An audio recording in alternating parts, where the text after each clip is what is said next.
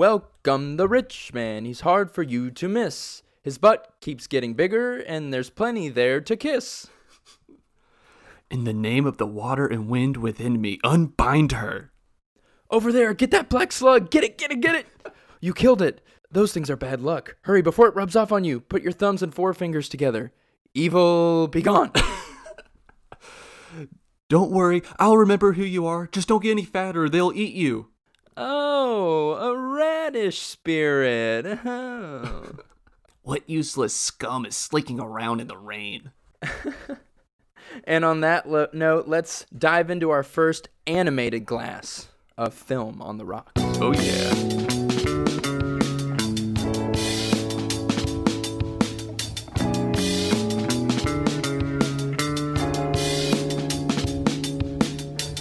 Hello everyone and welcome back to another episode of Film on the Rocks. I'm Levi and I'm joined by my good buddy Brooker, and today we're going to be talking about the gorgeous film Spirited Away, directed, created, drawn, everything by the wonderful Hayao Miyazaki. So, Levi, is this considered anime?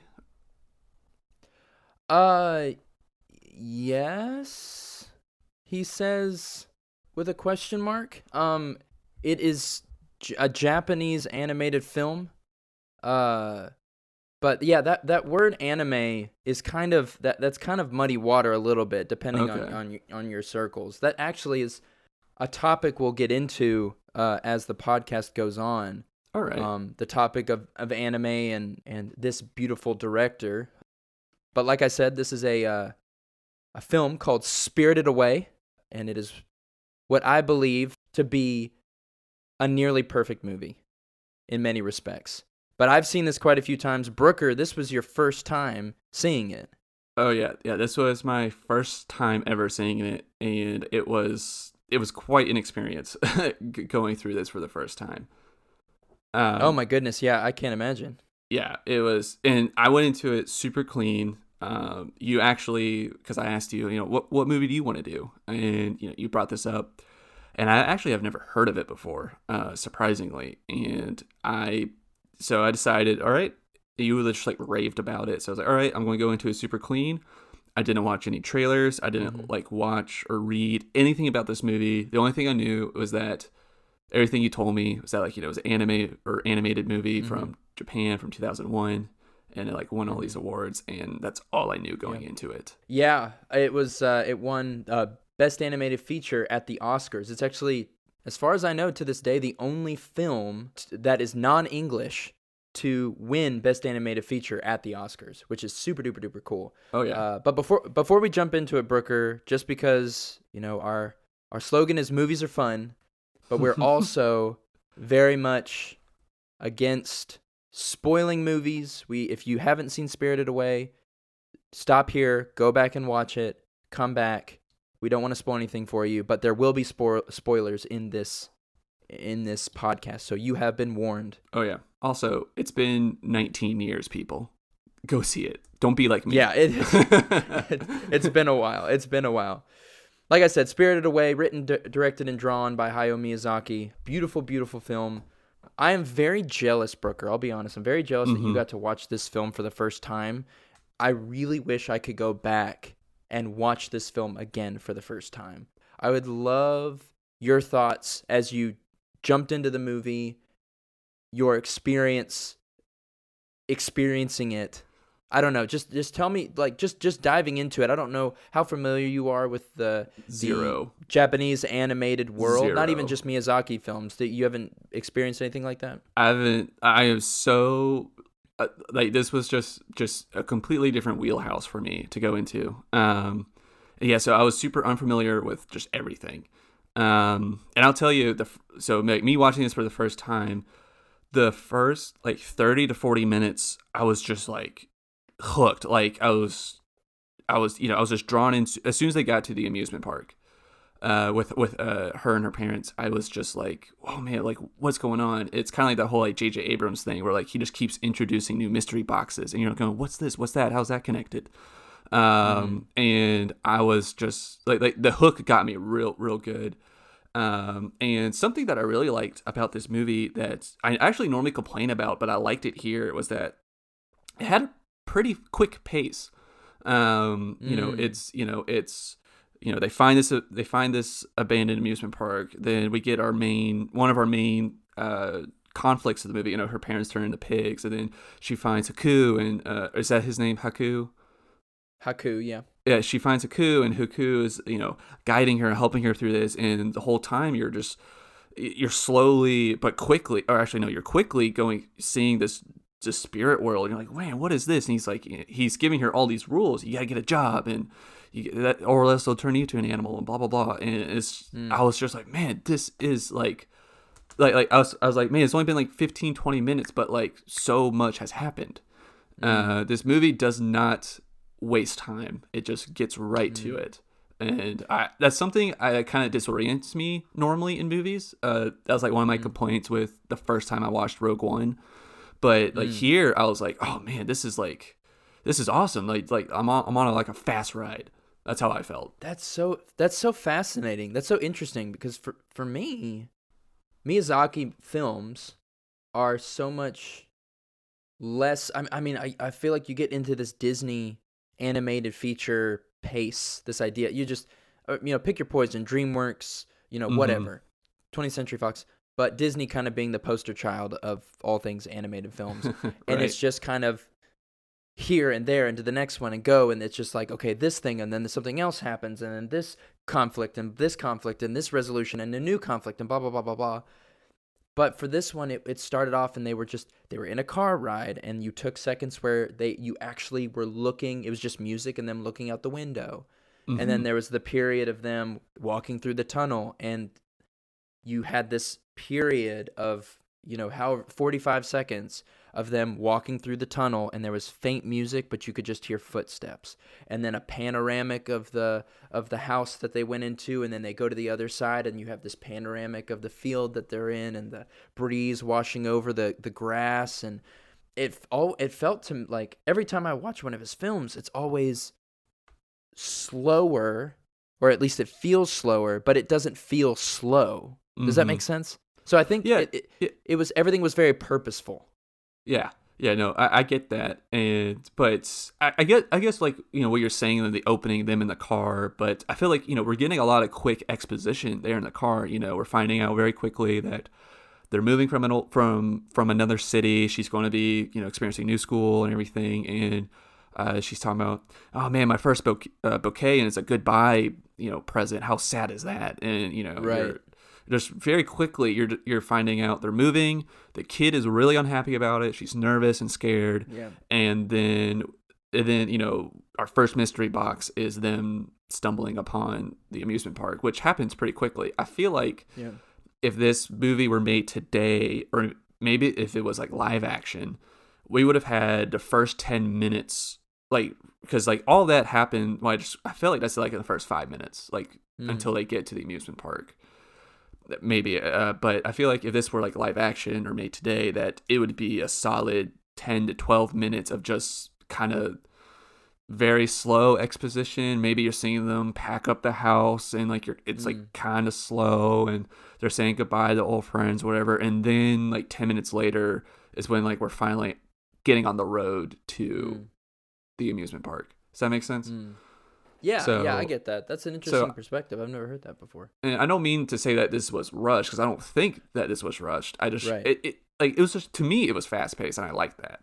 It was like, it just like kept me going. I was like going from A to B to C to D to D to E. Like it was It was good.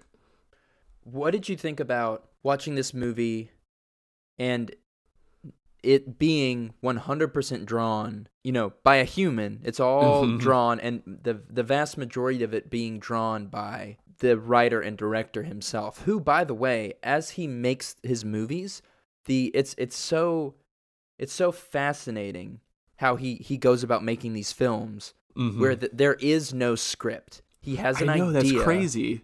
He has a concept, and he just starts drawing and writing and going, and he decides what the conclusion of the story will be as it unfolds in real time. So knowing that this is all kind of the love child of this man's heart and mind, did that I don't know, does that add anything to it? Like, is there like, I don't know, there's just this magic to it. I don't know if did it feel different to you at all compared to other animated films, or was it just kind of an animated film just by itself? What would you think about I that? kind of think that because I didn't know that until after I watched the movie, that this director, he doesn't write scripts, and his process is that as soon as he gets a storyboard together, like not even completed, just he's just started a storyboard, is when he starts production, and he's just kind of loosely making up as he's going along, and loosely is, I mean, he has an idea of what the arc he wants, I'm pretty sure, but that kind of made sense to me because I feel like I don't know if you'll like this, but I feel like the end of the movie happens very quick. Like they wrap up the plot pretty quickly towards the end. Yes.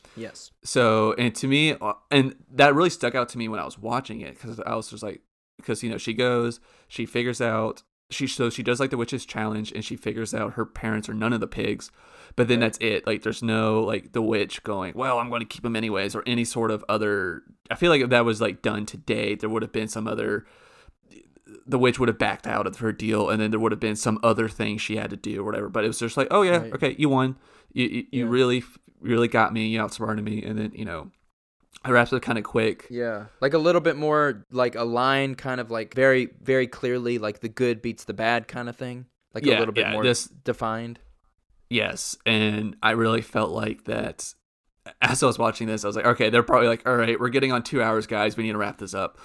Sure. Yeah. So yeah, that's like something I felt like that as soon as she gets to the witch's twins house, Granny, I felt like the movie was wrapping up pretty quickly as soon as we get there. Right. But yeah, so then now knowing that he doesn't have a definite script as he's making these, kind of maybe makes a little bit of sense, or maybe at the same time he's just, even if he had to write a script, this movie's still 2 hours, and he's like, okay, Right. I gotta wrap it up real quick. I don't want this to be Titanic. I don't want this to be 2.5 hours. We gotta wrap it up. I think a lot of it is, we kind of have this conception of how film is kind of supposed to be, like this. You have your beginning, your middle, and your end, and that's how it goes. And the story is progressing. Honestly, it progresses at a pretty steady pace, but I feel like our brains are expecting a clear lines drawn from, this is the hero become, the hero's journey, and then they hit the point where the hero realizes it's his or her purpose, and then you defeat the enemy, and then it's done. But it all kind of squishes all together. Something that Miyazaki in his Studio Ghibli, I think it's technically called Studio Ghibli, but American butcher, but it's Studio Ghibli, they have made a good point to never ever, well, not ever, but most of their characters, aren't completely good or completely bad. You can empathize with them in some respects. Even Yubaba, who is the witch at the top of the castle that owns the bathhouse, and they're like, ooh, watch out for her. She hates humans. She's going to get you, Chihiro.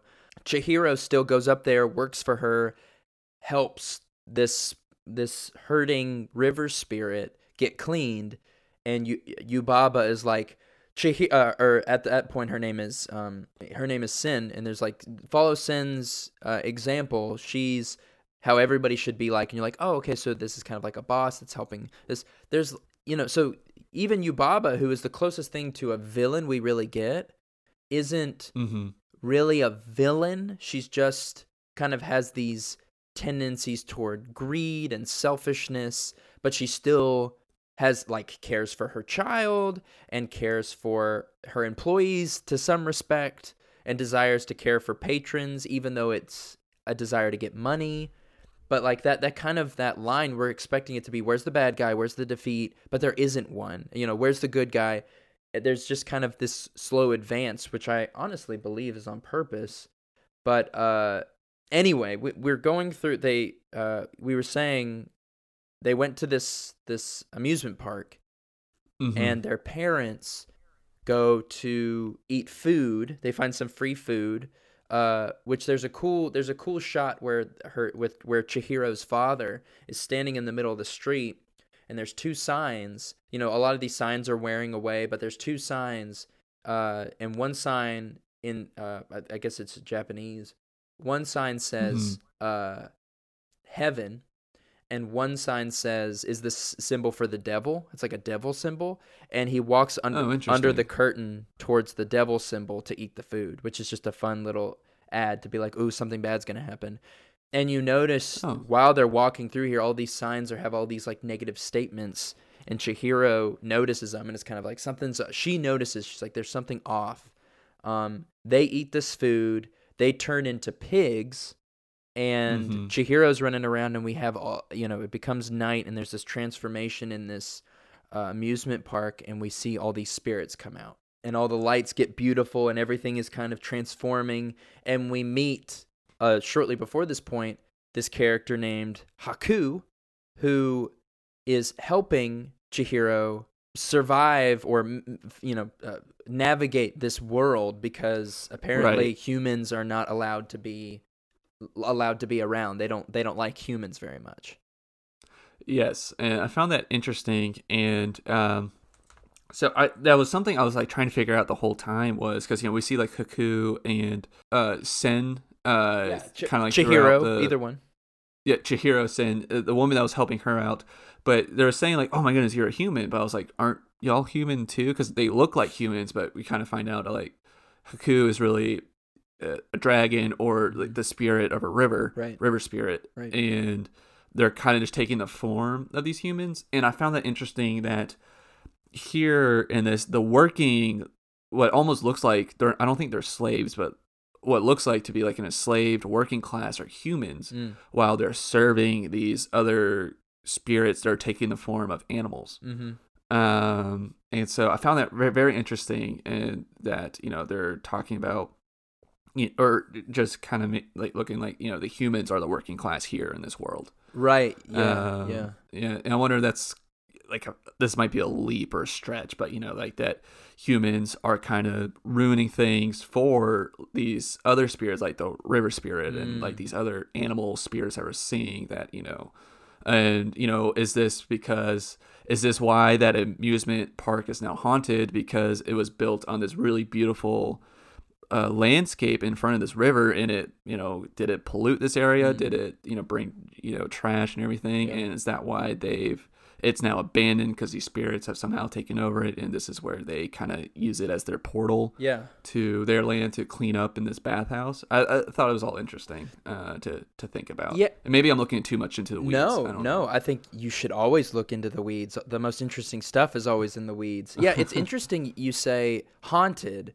because that is kind of like our American idea of like, oh, there's spirits there, it's a haunted land. But there's this, and again, I'm not going to speak too much into Eastern religion, because I don't know it well enough to really just like speak their identity right now. But a lot of the stuff that I've read and just the information I've heard from the story, it's a lot of kind of this homage to the Shinto faith, which is one of the bigger faiths in the in the eastern part of the world, over there, with kind of this belief that there's spirits in everything. Like, we see these little ducks and frogs walking around. There's a radish spirit. There's like food spirits and river spirits and tree spirits. And these people come and kind of show themselves in these clothing, but they start off as just kind of these nondescript black blobs. And for some reason, Chihiro is transported into this spirit realm. I'm honestly not 100% sure how or why, but she's transported there, and they can smell like they can smell humanity. It's like humanity's not supposed to be there. And you mentioned like these people being enslaved in this bathhouse by Yubaba or whatever, and we kind of get to that a little bit, where with the narrative of you signing a contract, and Yubaba takes your name, and takes your identity away from you and imposes her own identity on you. So Chihiro is this girl's actual name, and her new name is Sen, that she gives her, which is just a piece of her old name, which, by the way, Chihiro means 1,000 searches, and Sen is just 1,000. So she becomes this human with a name that has a meaning to becoming just a number. She goes from 1,000 searches to just 1,000, and so she's known as 1,000. Like, you are number 1,000. And so all these people are kind of. It's interesting too because they're not necessarily pulled into this life. They go to Yubaba and say, she says, "I want a job," and she says, "Okay, I own you now," and this kind of search to find their identity again. Is it bad that as soon as you said that, like, her name is changed to 1,000, like just 1,000, my first thought was Codename Kids Next Door. She's like Agent 1,000 now. that was like the first thing. No, that's not bad at all, dude. But it would be her name would be NUMBA 1,000, so Numba 1,000. Numba 1,000. Numba 1,000, dude. Codename Kids Next Door. What a throwback, man. Oh man, that's a good show. This show, Spirited Away, was in 2001, and gosh, Codename Kids Next Door had to have been early 2000s. Oh, I'm looking it up. Maybe mid 2000s. I don't know. I am looking up. What's your final guess? I'm gonna guess 2003. 2002 to 2008. Dang, that show was on for 6 years. All right, that's pretty solid. Out of the 5 Codename Kids Next Door characters, the main ones, did you have a favorite? Number 1 and was it number 4? Yeah, it was number 4. He was really cool. He had like the bowl cut. You never saw his eyes. Yeah. And I loved how he did his. They all had like cool signatures for how like they did their numbers with their hands. He just did like. He did like index and pinky on each hand. He's like, yeah, number 4. Right, yeah. I went back and forth. I like number 1 a lot. No reason I need to know any of that. No. You have to. You have to know that. Number 1 was up there, and number 5 was also up there. I like her a lot. Number 5 was really cool. Underrated. She was really cool. Before dissecting more, do you want to transition into drinking rules? Oh yeah, let's do it. Drinking rules. Do you care if I start off? Because I have like one that I kind of really want to talk about. Please. All right. So my first drinking rule is whenever Haku gives Chihiro a rule, and he's giving her rules throughout the movie, but especially like right when they meet, he's like, you need to eat food of this world. You cannot breathe on the bridge. You must get a job. I also, so like those were the first 3 rules that kind of happened pretty quickly about blending into the spirit world. I wonder if this was a metaphor for like the real world, or just how like maybe like the Japanese culture of getting jobs, because like here he's saying take food of this world, and I wonder that you could take that as like learn what you can here. Don't breathe on the bridge. Don't stop to. I kind of took that as don't stop to relax. Hit the bricks. Get a job. And he says, get a job or you'll become an animal. So if you're not employed or being a productive member of society, you're just an animal. Those are some like the quick things I took like from this movie, from Haku just giving her these rules of how to survive in this new world. I read a brief comment on that a little bit. I know that when this movie was made back in the early 2000s, 2001, it was shortly kind of in the middle of or near the conclusion of the there's like the economy of Japan collapsed or something like that. There was kind of this economic dip in Japan, and this idea of kind of, it went from people working together to people just trying to salvage what they could and being like, grab what you can. Kind of this visual of like her parents eating, like, oh, there's food, grab food. It's right here. We'll pay later. We got to get this food, and kind of them becoming pigs and this kind of self-obsession. It's just one interpretation of it, but yeah, kind of this, get a job, get in here, get a part of the system, because if you don't, you're human, they'll smell it on you, you're going to get eaten alive, like they'll kick you out, get in the system now. Is I mean, because at that point he's still he doesn't know his own name, and he's kind of still working for Yubaba. He's not a bad person. Like I said, there's moments where he kind of attacks Chihiro, and there's moments where he's helping her. Like literally, Chihiro says it at one point where she looks at Lin, which is this woman who's kind of helping her find her way. Lin. She says, "Lin, are there two Hakus? Like, is there another person that looks like Haku?" And she's like, "No, I can only stand, like, there's only one. I could barely stand him. He's just one person." And she's kind of like, "Oh, like, one moment he's really nice, and one moment he's like really mean, and he's like snappy, and like he's like, call me Master Haku." And she's like, what's going on?" So yeah, there's that again, one interpretation of it, but yeah, it is. I think you're kind of on the money. The holding your breath across the bridge one. I, for the life of me, cannot figure that out. I know there's like that superstition of like holding your breath when you walk past a graveyard, or like even kids holding their breath to not be seen. Because there is throughout this whole movie this theme of Chihiro's character growth, which is I'll touch on here in a second because I think this is the biggest part of this movie and the most important part of this movie. But yeah, her kind of holding her breath not to be seen, and no one can see her if she's holding her breath. But the moment she takes a breath, oh, we see you. So I don't know, but that's a really good thought. You said anytime there's a rule, take a drink. Yes, yeah. Haku's always giving her rules throughout this whole movie. So like whenever she gets a new rule, I had whenever there's a transformation. So like the witch kind of transforms into that bird and then back into herself. Yeah. Haku transforming to the dragon, vice versa. The parents turning into pigs. Lots of animal transformations in this. So I said whenever that happens, take a drink. In my notes I just wrote down Black Spirit, but that's No Face.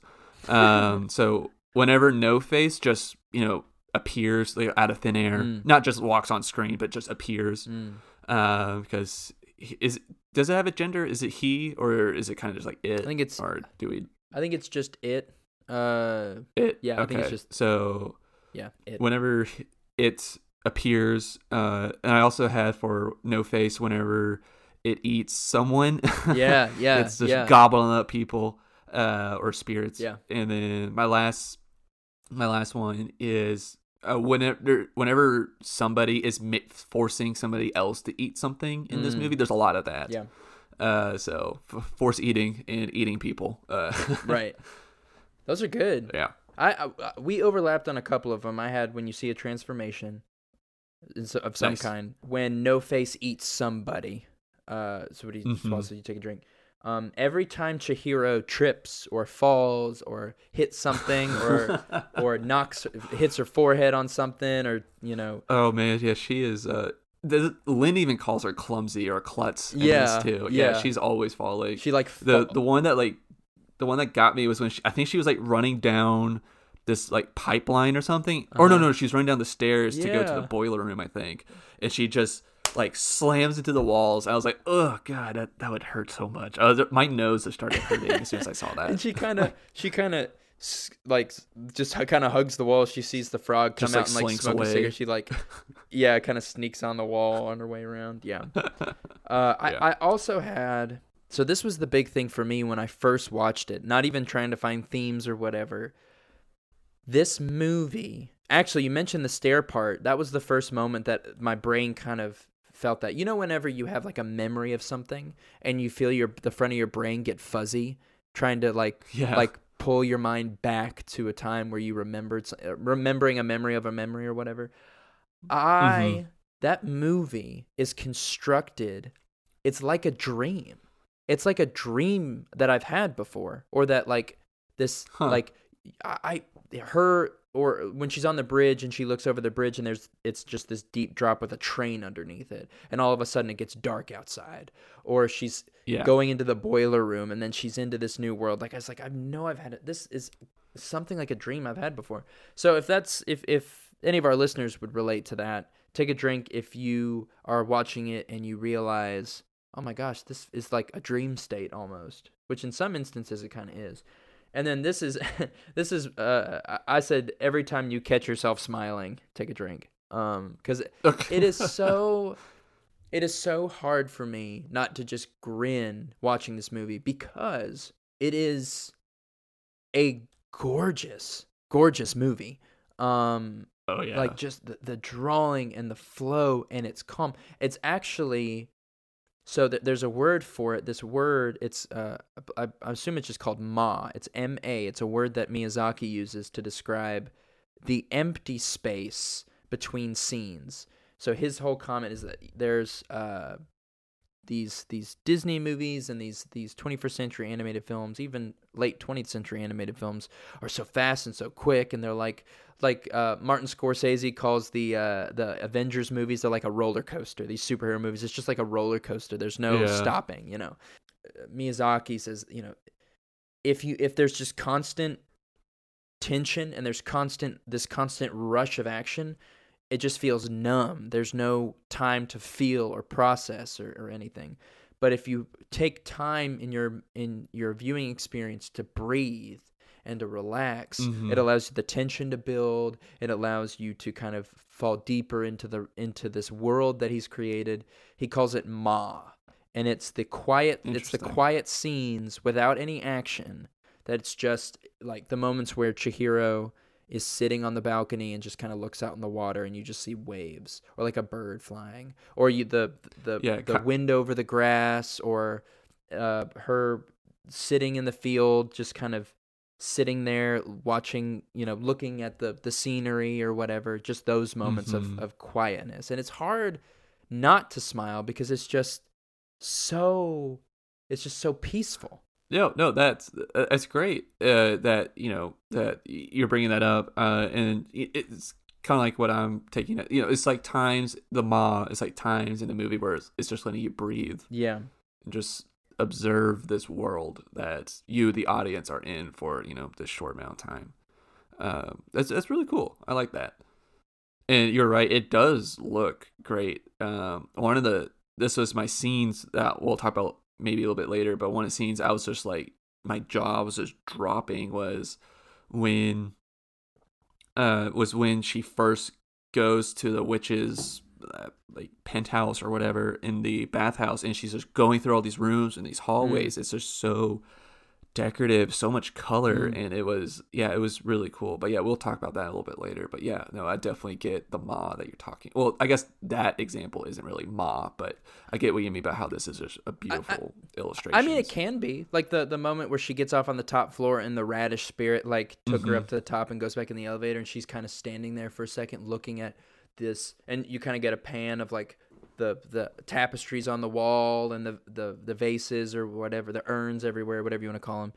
And yeah, I think that counts as ma. It's just kind of empty, like no music, just kind of quiet. Yeah, I think that does for sure.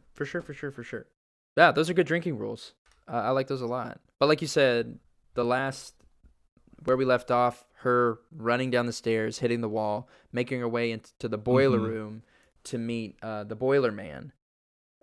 Who, in my opinion, the Kamaji is his name. Kamaji the Boiler Man.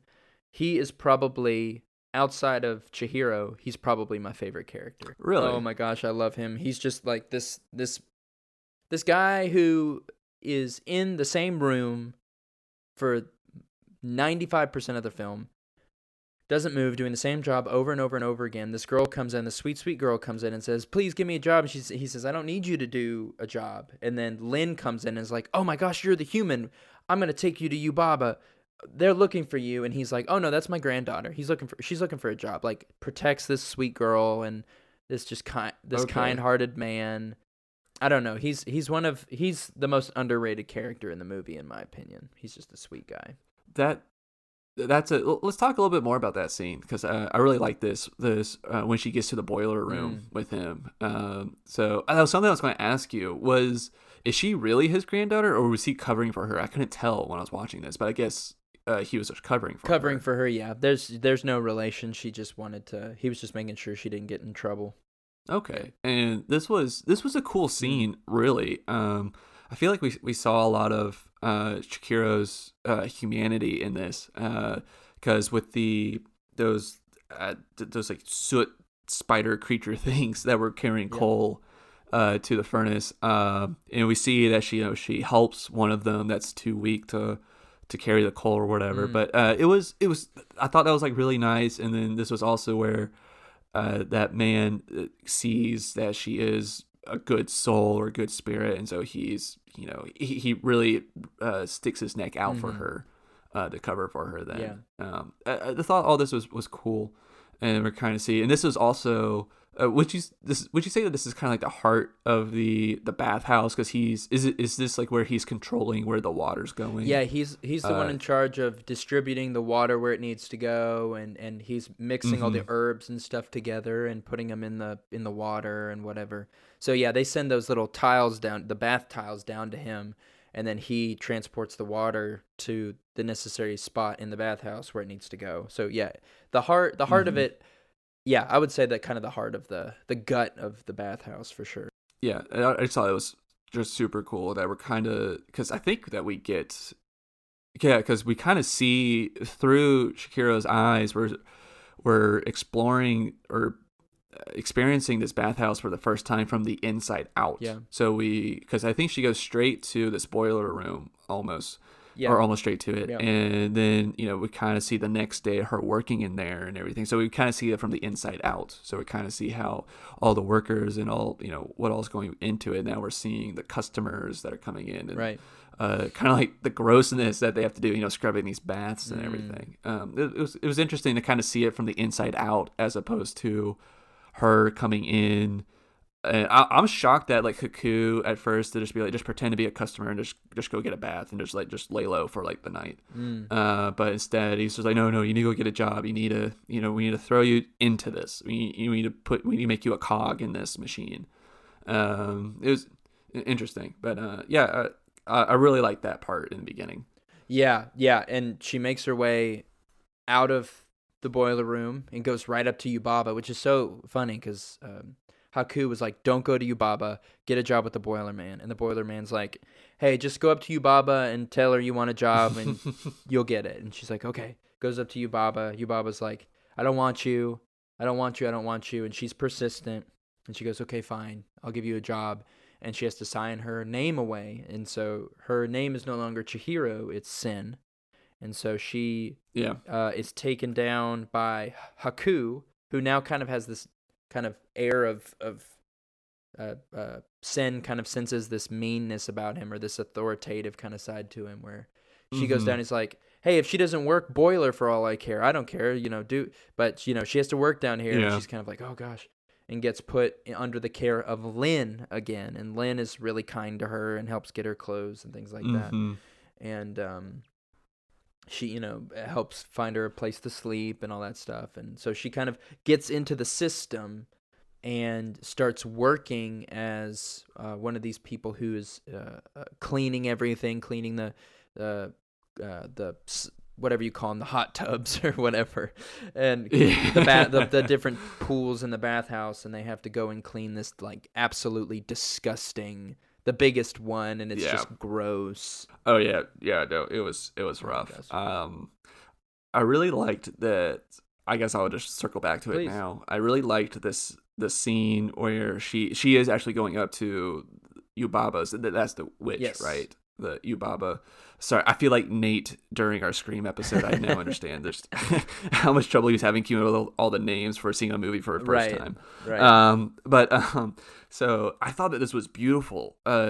Just because all of those to like this penthouse, like 4 layers of doors open, and each room is so different and unique, and there's so much bright, or not really bright. There's so much just good color in this. And we're seeing her just zoom through all this, and there's so many it just looks like luxury almost. Like I feel like somebody who's very rich, this is how they would decorate their penthouse. And this was really good. But as soon as we meet the witch, the witch Yubaba made me so uncomfortable. There's so many things, because I get really freaked out about illustrations that show like just illustrations of humans that are like very odd, because like she's basically like all head. She's like just this potato. And it just like, it just makes my skin crawl. Like I was so uncomfortable with her, and that big ass baby was freaking me out. And also those 3 green rolling heads. What the heck? I was like, this is a nightmare. Yeah. I'm freaking out. And Kat even says, she's like, those rolling heads are kind of like dogs. They're kind of like just running around, and like they're not really barking, but they're like, hey, hey, hey. That's like what they're doing. And Kat's like, are those just like just like her dogs? Like it was, I don't know why it was. I was just like, oh my gosh, I am so uncomfortable.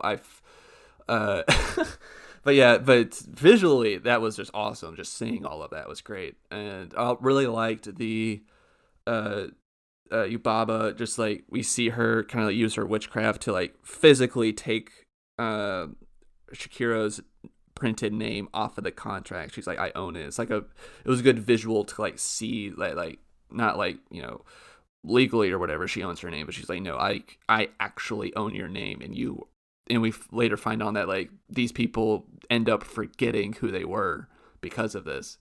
It was all super cool. Oh yeah, very, very. Yeah, you get up into Yubaba's office and you see all these new creatures, and you're kind of like, you know, you succumb back into the, oh my gosh, this is a whole nother world. Like, oh my goodness. And that's kind of, if you have this approach, like I said, kind of this modern approach to film, you're kind of like, oh, the hero meets the bad guy. But even then we see her like caring for a baby, and we're like, wait, what? And she's like, okay, fine, I'll give you a job. Okay, I'll make sure that you can have a job. And you're like, wait, okay, that kind of twists everything around a little bit.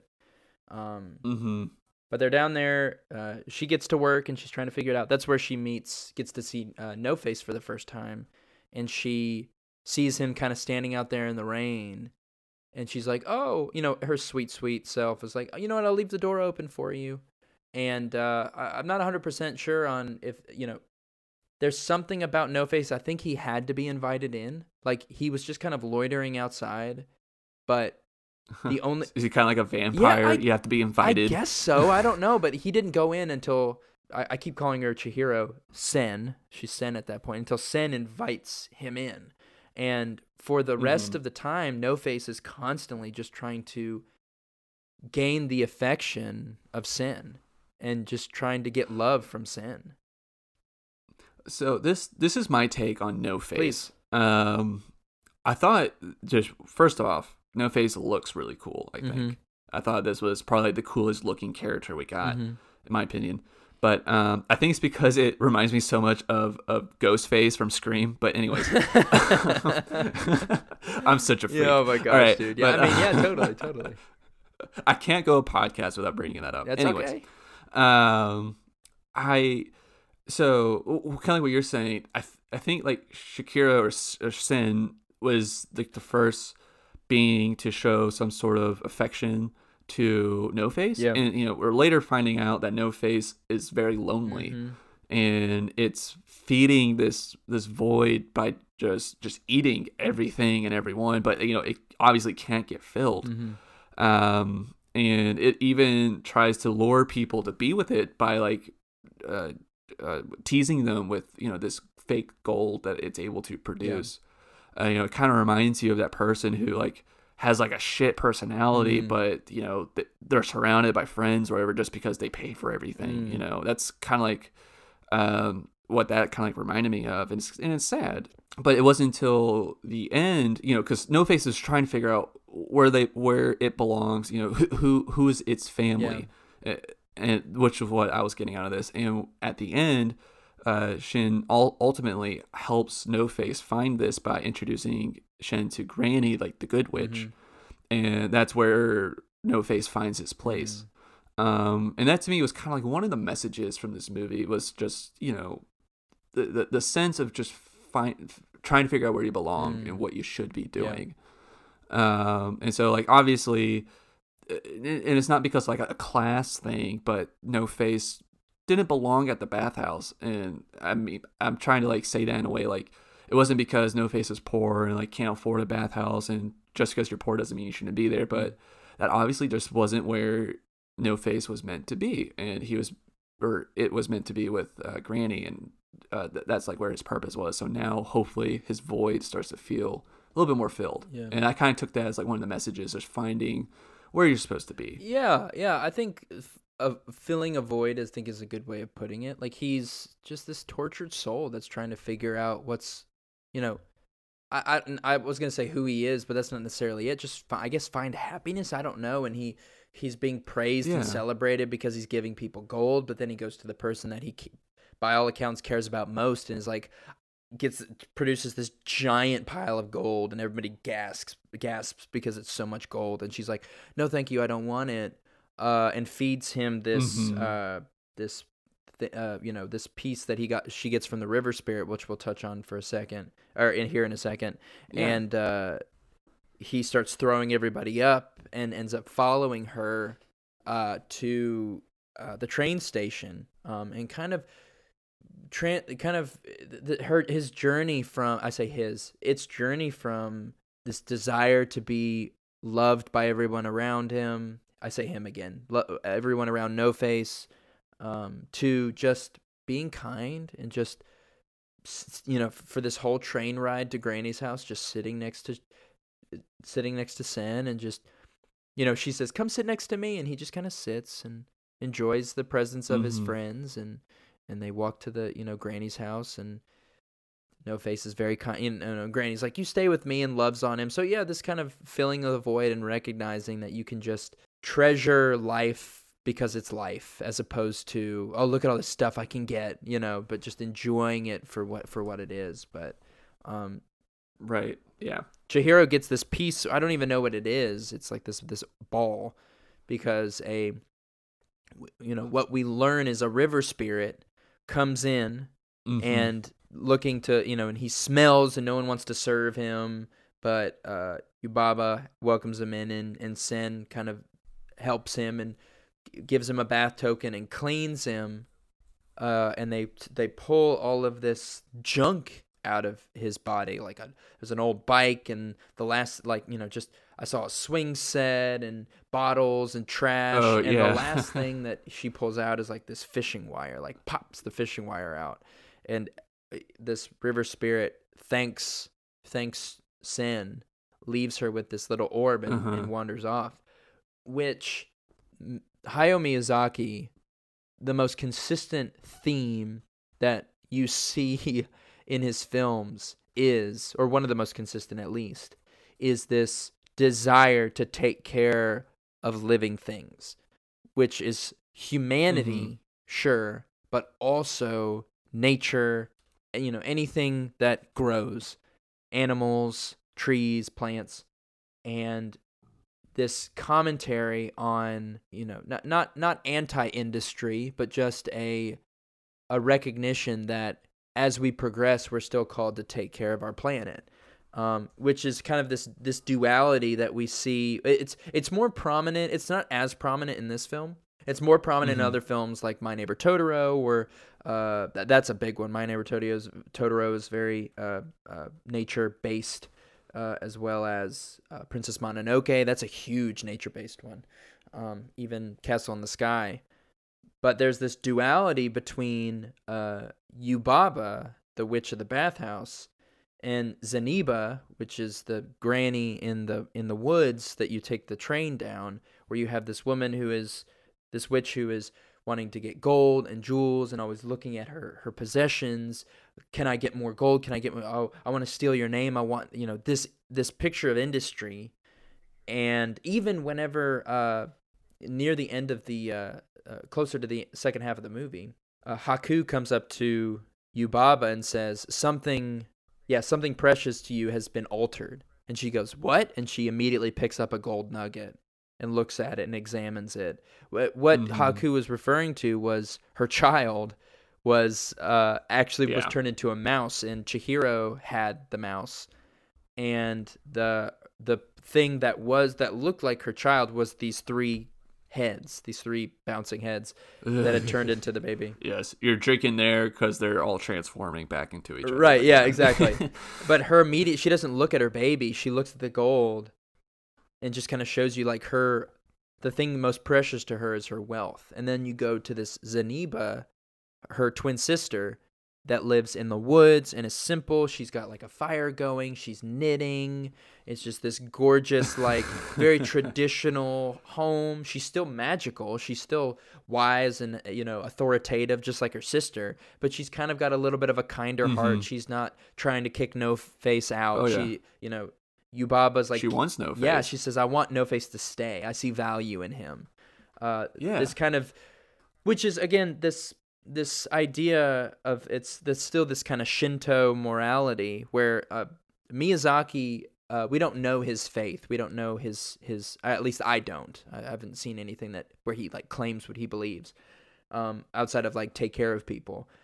But this view that we should assume, that was a quote he had where he said, what if everything, this isn't a direct quote, I'm paraphrasing, treasure everything like there might be a spirit existing within it. What if a tree had a spirit? What if all of humans had a spirit? What if this river had a spirit? Don't throw your bike in the river. What if someone threw a bike at you? Like that's not very nice. And so recognizing the value of No Face, recognizing the value of these little creatures like the little bird and the little mouse. And the stink monster that came in, yeah. And the stink monster that came in, exactly, who was just, this representation of a river, a trashed, polluted river that Chihiro wanted to clean, which was very, very, very sweet. But yeah, there's a constant duality of industry versus nature. Chihiro received this like spherical nut-looking thing, like a ball, and used part of it to heal No Face, and part of it to heal Haku. Oh, yes. I remember that now. And like they kind of like, especially I remember when she gave it to Haku. Isn't that like what made him kind of like vomit out the curse or the spell that the witch put on him? I saw when I was reading some trivia. I don't know what it's called, but that thing that Sin was making them eat is based on a real thing that I don't want to say like in Japanese culture, but like it is a thing that is known for like kind of like a.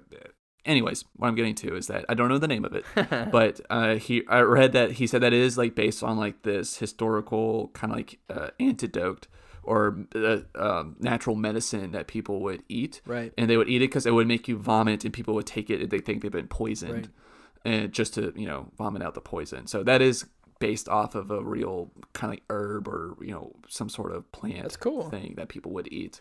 Yeah, that's cool. I didn't know that. That's like one of the two fun facts I know about this movie. That's like one. Yeah.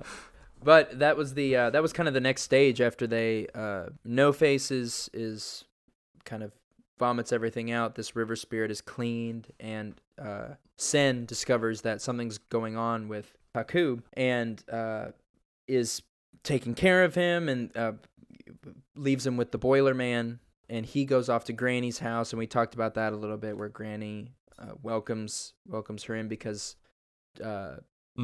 Sin is returning her golden seal, which I looked up a couple different things on that, and there are some theories that it's, one way to take someone's identity is to take their name, which is kind of what the seal was. It was this stamp, like a representation of someone's signature, someone's name.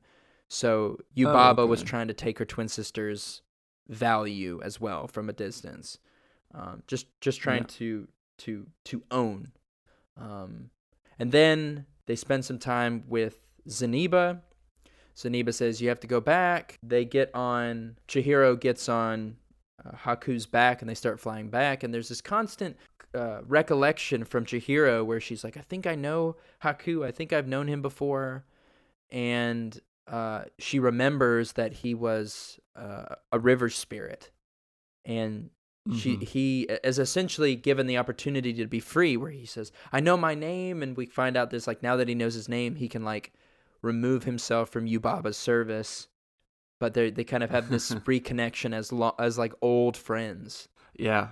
To me, it was kind of like that part in Harry Potter where Harry gives Dobby a sock from Malfoy, and it's like, I'm free, Dobby's free. But here he's like, Haku's free, I'm a river. Oh yeah. My gosh. Oh my gosh, it's so funny. I can't believe that was the connection you made. That's so funny. That was the connection, dude. Kids Next Door and Harry Potter and Dobby. You know, that's what I'm breaking it to. I mean, nothing wrong with and that. Scream too, because No Face looks like Ghostface. I mean, I'm just Yeah, man. I'm all Make over those the place. connections, man. Make those connections. My brain is scrambled eggs, but Oh my gosh. They make their way back, and before they had gone, Haku made this deal with Yubaba, like you had said, where he would have brought the child back, Yubaba's child back, the big baby. Said, I'll bring him back, but you have to free Chihiro. You have to free her from her contract and free her parents. And she goes, fine, I will do that, but I get to give her one more test. They come back, and the test is she lines up a bunch of pigs and says, which of these pigs is your parents? Chihiro says, none of them are my parents. And she's like, oh, you're right. And everybody cheers, and she leaves, and Haku says, I'm gonna go back to Yubaba and tell her I'm not gonna be her apprentice anymore. Go and don't look back. She goes back. Her parents are there. They go back to their car, and there's like the trees are overgrown and the grass is overgrown and there's dust in the car. So apparently they've been in this dream world, the spirit world, for a long time.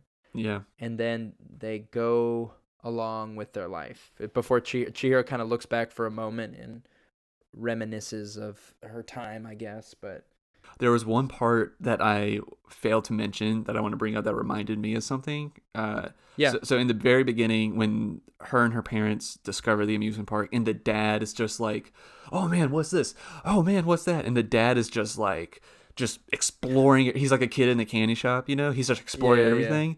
I have such a relatable story to this. When I was in high school, when I started to tour colleges, you know Jerry Armbruster? Remember him?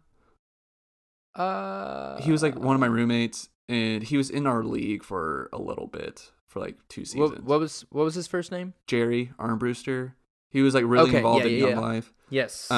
Yes. Okay. Yeah. Yes. Okay. So in high school, when I was starting to tour colleges, my buddy Jerry and his dad, his dad took me and Jerry to go like tour all these colleges. Anyways, and his dad was just like this dad in this movie, Spirited Away. He was like, wherever when we'll go like touring these colleges, Jerry's dad was just like going to the offices, going to the classrooms. He's like, hey, who could show us around? Like he was just like he was just like kicking down doors and going, hey, I'm taking my boys to like tour this college. Like who can like, give us a tour? He was just like and he was like walking.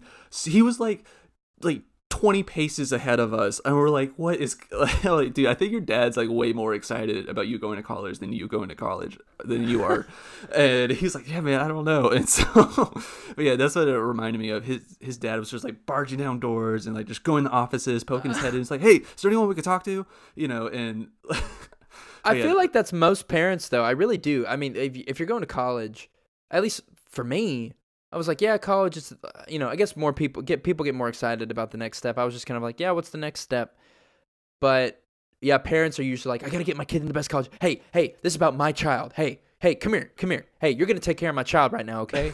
And everybody else is like, yeah, like every other parent comes up and is like, I demand service. I'm like, oh yeah, sure, whatever. It wasn't like much like demanding service. He's like, hey, what's going on here? Like who could I talk to? And I remember just Jerry, like out of excitement. Yeah, Jerry was like so embarrassed. Like, Dad, you can't just like literally barge into these like people's offices. And Dad, also, shut up. Also, I wonder if part of it wasn't like just like I need my kid to go to the best school or whatever. It's like, I need my kid out of my fucking house. Like I need oh dude, totally. Oh my gosh, yeah. Oh, for sure. I need my home theater. Like, get him out of here, please. Like oh my gosh, yeah. I want to convert his room into something I want it to be. I don't want another bed in my house. Yeah. Totally, dude. Oh my gosh, yeah. My dad's a little bit more soft spoken, so we went to college. He was like, hey man, what do you want to do? And I was like, nah, I don't know. Like I just did like the normal tour and kind of was like whatever, college, whatever, but then I made it. Right. The one thing about that really kind of threw me back in this movie, threw me back to kind of childhood, was some of the voices in this some of the voice actors in this movie. Did you recognize the voice for Chihiro? Yes, like it was driving me crazy. Kat Kat looked his name up. She's like, oh yeah, you've just seen him in a bunch of stuff, but she didn't tell me what. But his name sounded so familiar. No, not for Haku, for Chihiro. Oh, I'm sorry. Haku definitely sounded really familiar. Chihiro did sound familiar too, but again, I couldn't really pinpoint it. Yeah, so Chihiro plays. You've seen Lilo and Stitch, right? Yes. She plays Lilo. No way, that's awesome. All this like Disney connections. Oh yeah, and Haku, the guy who voiced Haku, is the voice of Max from Goofy Movie or Extreme Goofy Movie. Oh, that's awesome! Isn't that great? That is awesome. Kat pointed out to me that the voice of Lynn, she also voices Meg in Hercules. Oh my gosh, that's who it was. Oh, I knew her voice. All these voice actors sounded familiar. I was like, it was killing me. The other one I knew right off the bat, two more that I knew right off the bat. The guy who plays one of the assistants, one of the managers of the bathhouse, is the one that comes dancing down the hall. I did the quote at the beginning where he's like, "The rich man comes down the hall," and he's like waving his flags or whatever. He's the same. Mm-hmm. It's John Ratzenberger, who is the person who is in every Pixar movie. He's the voice that is in every single Pixar movie. Isn't he like Ham in Toy Story? He's Ham in Toy Story. He's the Abominable Snowman in Monsters Inc. He's the Underminer in The Incredibles. He's oh my god, the group of fish in Nemo, the cluster of fish. School of Fish. Come on. He's Pete. I'm just kidding. Yeah, School of Fish, cluster of fish. Oh my gosh, I'm educated. I promise. We're a civilized podcast. It's a school. I have a college degree. P.T. Flea from Bug's Life, stuff like that. And the other person I thought or that I knew right off the bat, the voice of the baby. Did you recognize that voice? No, that baby is going to like just give me nightmares. Well, who was it? It was Tara Strong, and she plays a ton of voices. She was Batgirl in the original Batman animated movie. She was Bubbles from Powerpuff Girls. She was Raven from Teen Titans. She's no way. Timmy Turner from Fairly Odd Parents. Yeah. Oh my gosh. She's been in Disney, Cartoon Network, and Nickelodeon properties. She's done the trifecta. Oh yeah, and she was like in Rugrats, I think too. She's in a bunch of stuff, but yeah, those are some of the voice peoples I recognize. And there's whenever Miyazaki was called, which I'll touch. There's layers to this statement, but Miyazaki has been called the Disney of the East, like the Japanese Disney, the Walt Disney of the East. Yeah, kind of. Which he takes as an insult, which I'll touch on here in a second. Right. But he he's that level of animated prowess. He's just worldly adored, globally adored, I should say. And so, whenever they make an English version, they usually have some pretty substantial voice actors. Like Mark Hamill voices a character in Castle in the Sky. Same with Shia LaBeouf. Whenever he was like fresh off of Holes, voiced a character. Like they get they usually get some big names to come and voice people. But he takes offense to that if he's like, "Oh, you're like the Walt Disney of." Of the East or whatever. And he takes offense to that because he sees Disney as just kind of like this giant which it is, this giant juggernaut that wants to kind of like No Face, just eating everything in its path and just wants to consume. It's just people that work for Disney are just cogs in a machine. But if you work for Studio Ghibli, you're valued and you have a personality and you get to bring yourself to the film or whatever. Granted, I'm sure that if we have some listeners that know people that work for Disney, I'm sure they like Disney's a remarkable company to work for. This is just the perspective of like someone who kind of built this industry from just an adoration of art and a desire to show the love of nature and others to the world versus this company who kind of started off the back of this like industry man, and he's kind of like, no, I'm not Disney, I'm Miyazaki, don't call me Disney. And they're like, okay. Yeah, I could see where like that would be insulting, or you'd be like, no, I'm not just like him, I'm better. Right. I thought you were going to go with like him going, I'm not anti-Semitic. Oh, but, that too. I almost mentioned that, but yeah, that too. Like this, Oh, really? I thought about it. Just kind of like, yeah. Walt Disney being an anti-Semite and his opinions that are very, very much evil. But he did create some cool cartoons. Before we kind of close it out, I wanted to talk about... Fans of Film on the Rocks obviously enjoy a great download. Here's another. Substitute Angel, the multiple award-winning novel by Timothy Best, is now available at audible.com. While driving home in a snowstorm one night, paramedic Doc Watson hits a deer that runs across the road. At least, he thought it was a deer. It actually turns out to be an angel, sent to prevent the murder of a young woman in the small northern Michigan town where Doc works. Now injured, she can't complete her mission, so she recruits a very skeptical Doc to intervene to try to save the young woman's life. But in the process, his life gets sucked into a whirlpool of danger and startling realizations. In Detail magazine wrote, Timothy Best weaves a touching tale evoking belly laughs and sobbing tears of joy that most novels only dream of producing. Substitute Angel is available in paperback, ebook, and now an audiobook. Substitute Angel by Timothy Best. Downloaded on your audible.com app today. And now, on with the show. You kind of mentioned your thoughts on the film, like you talked about No Face and kind of filling the void, and like that lesson in the story being the most important. Something that Spirited Away specifically did, and Miyazaki tries to do this in a lot of his films, but specifically Spirited Away, is because originally he had, I believe it was in 97, I think it was 1997, he had retired originally, and he's retired like 3 or 4 times and then come out of retirement because he's like, I got to do one more or whatever. But he had some friends who had some children, some young girls, and they essentially asked him, why are there not more people for us to look up to, characters that we can relate to? Because most of the people, again, late 90s, early 2000s, most of the women or the girl characters were these damsels in distress or these princesses that had to be rescued by a prince or whatever. And so Miyazaki comes out of retirement and writes this movie written specifically for this 10-year-old girl that talked to him. Whoa. With no romance or no romance or crush aspects to her. There's like Chihiro and Haku are not romantic. They are friends and they love each other. They are like long lost friends.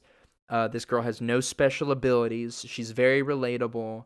And the question that he would always ask himself as he was animating this film is, would my friend's daughter be capable of doing this? So if they're like, oh, Chihiro is going to run down these stairs and sneak in his way, like, would my friend's 10-year-old daughter be capable of this? He would ask himself that question to make it as relatable as possible. And, I'm not a woman, obviously. And so I've never been starved for like role models in film, because there's always like, some sort of superhero or what have you. So I asked my wife, I asked Rachel, I said, because she saw this film when she was probably about, I guess for the first time, she was probably like 6, 7, 8, 9, 10, somewhere around there. And I was like, what did this film mean to you, like as a woman? And she said it meant the world to her, because it's funny you mentioned Harry Potter. Other than this movie, the only other person that she really had to like look up to was Hermione Granger in Harry Potter, as she was reading, which by the by, J.K. Rowling wrote Harry Potter with Hermione in mind to be the main character. But the publishing companies said, no, you can't write a female lead because no one will buy the book and it won't be relatable. It needs to be a man. And so she made Harry the main character, the protagonist. But Hermione, she kind of gave all this knowledge. Hermione is still one of the more powerful characters in the book, and Harry couldn't do what he did without Hermione. But this kind of level of, Hayao Miyazaki was way ahead of his time. He makes this movie in 2001 with kind of this message of, work hard, be kind, and love others like in a non-romantic kind of way. Mm-hmm. Then 2013 rolls around. Disney makes Frozen, with the moral of the story being, again, spoiler alert, true love is the love between sisters or between siblings, as opposed to like between a man and a woman or a romantic love or whatever. Like true love is sacrificial love. And everybody was like, oh my gosh, Disney's amazing. They're way ahead of their time. They did it. And Miyazaki did it back in 2001, where like, Right. they're talking about true love as like the love between these two people. And so Miyazaki makes a point when he writes about women to say, to write women who are brave and who have no problem fighting for their own beliefs. They may need like a friend during the journey, but not a savior. So you see these, Right. you don't see their kind of like the men swoop in and save the woman. It's like this woman is still carrying her own, which we see that kind of development as the story goes on. Of Chihiro starts out and holding her breath as she walks across the bridge, crawling on hands and knees as she goes up and down stairs, and like when she runs, her arms are like close to her chest, or she's kind of hugging herself. To this woman, to this 10-year-old girl who's like walking confidently. Her expressions are more purposeful. She's looking people in the eye. She's like, her posture changes, and all of these little details that you see. But it's not her becoming like a woman. She's still a 10-year-old girl. Like, you see these details that Miyazaki puts where she's learning her independence, learning to take care of herself. She is continually crying. And what I mean by that is like, as she is figuring out who she is and learning that she can take care of herself, she can work hard, she can still be kind to people, all of these things that we've been talking about, she doesn't stop crying. She's kind of crying at the beginning whenever she loses her parents. She's very emotional. She's emotional right in the middle whenever she sees her parents are pigs and sees where they're all the pigs are cultivated together. And even at the end when she's at Granny's house with No Face, and at this point in her development where she's really kind of at the peak, she's sure of herself, she knows what she stands for, she still kind of takes that moment to go off into a corner. She's sitting on her chair, and she just kind of cries for a little bit. What I love about this movie, out of the many things that I've loved about this movie, crying is not seen as something that is weak. And I just love that, especially how often society can tell you that emotions are a crutch. This young woman isn't separating herself from her emotions in order to be independent and in order to get things done.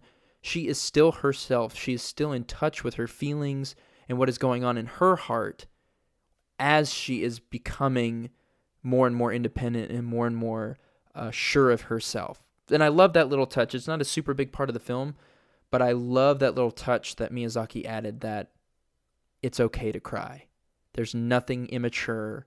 There's nothing weak about showing your emotions. I just love that. Anyway, she's putting on her shoes, and she is like taking time to put on her shoes, or she bumps up against something and things fall down and she has to pick them up real quick. She's still a 10-year-old girl, but she has like the confidence to like achieve what she's going after and to take care of herself. And it's just kind of this cool, like the last line in the movie is them driving away, and she says, "I think I can handle it," and then it cuts to credits. Definitely. She kind of concludes being like, I can make friends, I can try a new school, I can experience the world. Not like I can fly. It's like, no, I'm 10 years old, and I can take care of it. I can do this. There's nothing more dangerous than a child who's confident. Oh my goodness, dangerous in the best of ways. Yeah, I love that. Oh my gosh, but yeah, I've babysat confident kids, and they're the worst sometimes. But yeah, oh my gosh, I think what they call confidence sometimes can be, there's a difference between confidence and stupidity. If you're standing on the top cabinet and be like, I'm gonna try and dive headfirst into the concrete, that's just. And I'm confident I won't die.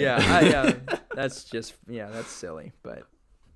So I've kind of said my piece about what I think the message of the movie is. Kind of like everything you just said. Is there anything that you kind of want to add to what you think might be the message of this movie, or the moral of it, or anything along that? Or do you kind of feel like that you've you've said your piece about that. I think so. I think, and this is again, watch more Miyazaki's. If this is the only Miyazaki movie you've ever seen, hunt down more stuff.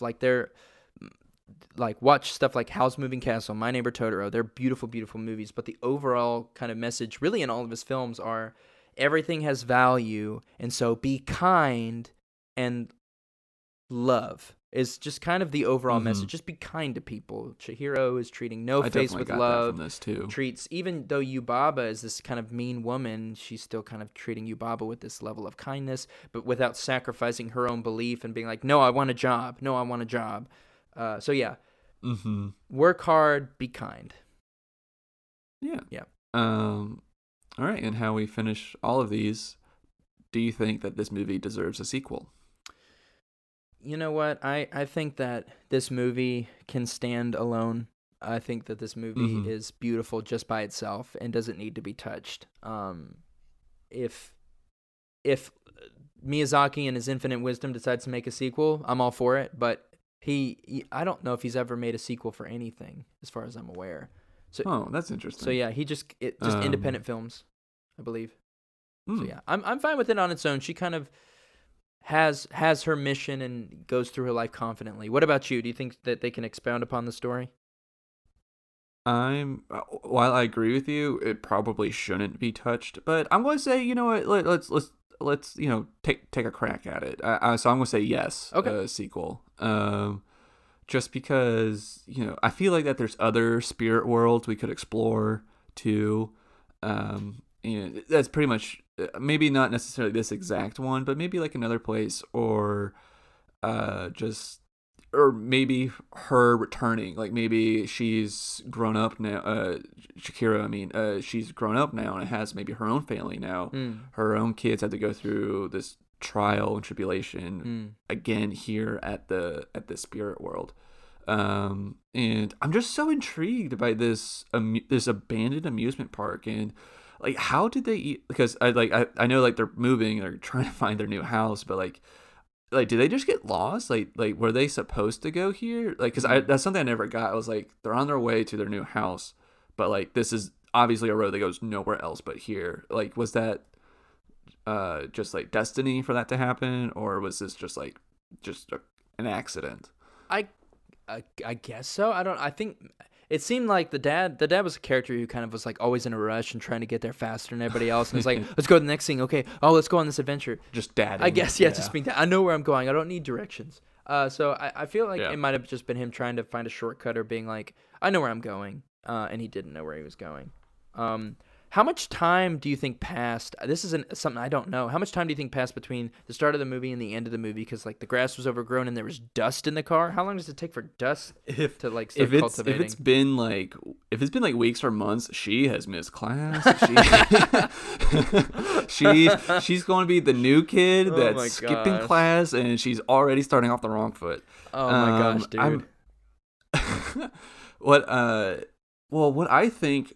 So I'm going to cop out here and just say like it's only been like 2 days, or like a reasonable amount, not like months or weeks. I don't even think it's been a full week. I think it's just been a couple days at the most. Sure. And I think the reason why there's so much brush and stuff on the cars, because we did see a storm pass through. So I think that could explain that. That's a good point. So yeah, I'm just saying that so that way she's not a class skipper. Stay in school, kids. Stay in school, that's what I'm Chihiro. saying. Yeah, she's gonna get straight A's, top of her class. Yeah. All right. And if she doesn't, that's okay. B's are cool. B's are cool. I was a B student. Yeah. Just try your best. Work hard. Be kind. Yeah. All right, man. This was a lot of fun. Oh, yeah. This was definitely something out of my wheelhouse, and not like I liked the movie, but it wasn't exactly my cup of tea. But it was still good, and I liked it. And obviously through this episode, I got a lot out of it. If you watch it like it's a piece of art, which it is, then it's amazing. I think it's incredible. Guillermo del Toro, there was a quote of his, I'll paraphrase because I don't have it on me, but he essentially compared Miyazaki movies to a picture of better than life. Like you're jumping into a world that's better than the world you're living in. It's like an actual escape, and I agree with that. I didn't watch Miyazaki until I was in college. My wife grew up with it, and I kind of was married into Miyazaki, and I fall in love with his art too. But definitely would recommend. I'm glad that we got to do this one, Brooker. I'm glad that you got to experience a love of mine. But if you haven't seen, again, like I've said, if you haven't seen this movie and you made it to the end of this podcast, please go back and see it. It's so beautiful. Or find another Miyazaki movie. Support that man. He's got a big heart, and he just loves to love on other people. But before we wrap things up, I just want to give a quick shout out to a podcast that's been very complimentary to us, and they have been kind enough to give a shout out for us on their own podcast. I want to give a quick shout out to Singularity Point Podcast. It's hosted by a couple broke college kids like Kat and I. It's hosted by Corbin and Caitlin. They just like to have fun and talk about things. They talk about video games, movies, anime, any sort of nerdy things, nerdy adjacent topics. They have a lot of fun with each other. You can find them on Anchor, Spotify, and Google Podcasts. And again, you could also find, you can reach out to Singularity Point Podcast on Twitter and Instagram. They love listener interaction. So go check them out. Thank you guys for listening. This has been Film on the Rocks. If you enjoyed this time of listening to us chat about this movie that we enjoyed, think about sharing this podcast with your friends, your family. We would love to get new listeners and to get more and more people hearing our stuff. And please go onto our subreddit, Film on the Rocks, and leave comments, suggestions for new movies. Follow us on Instagram and Twitter.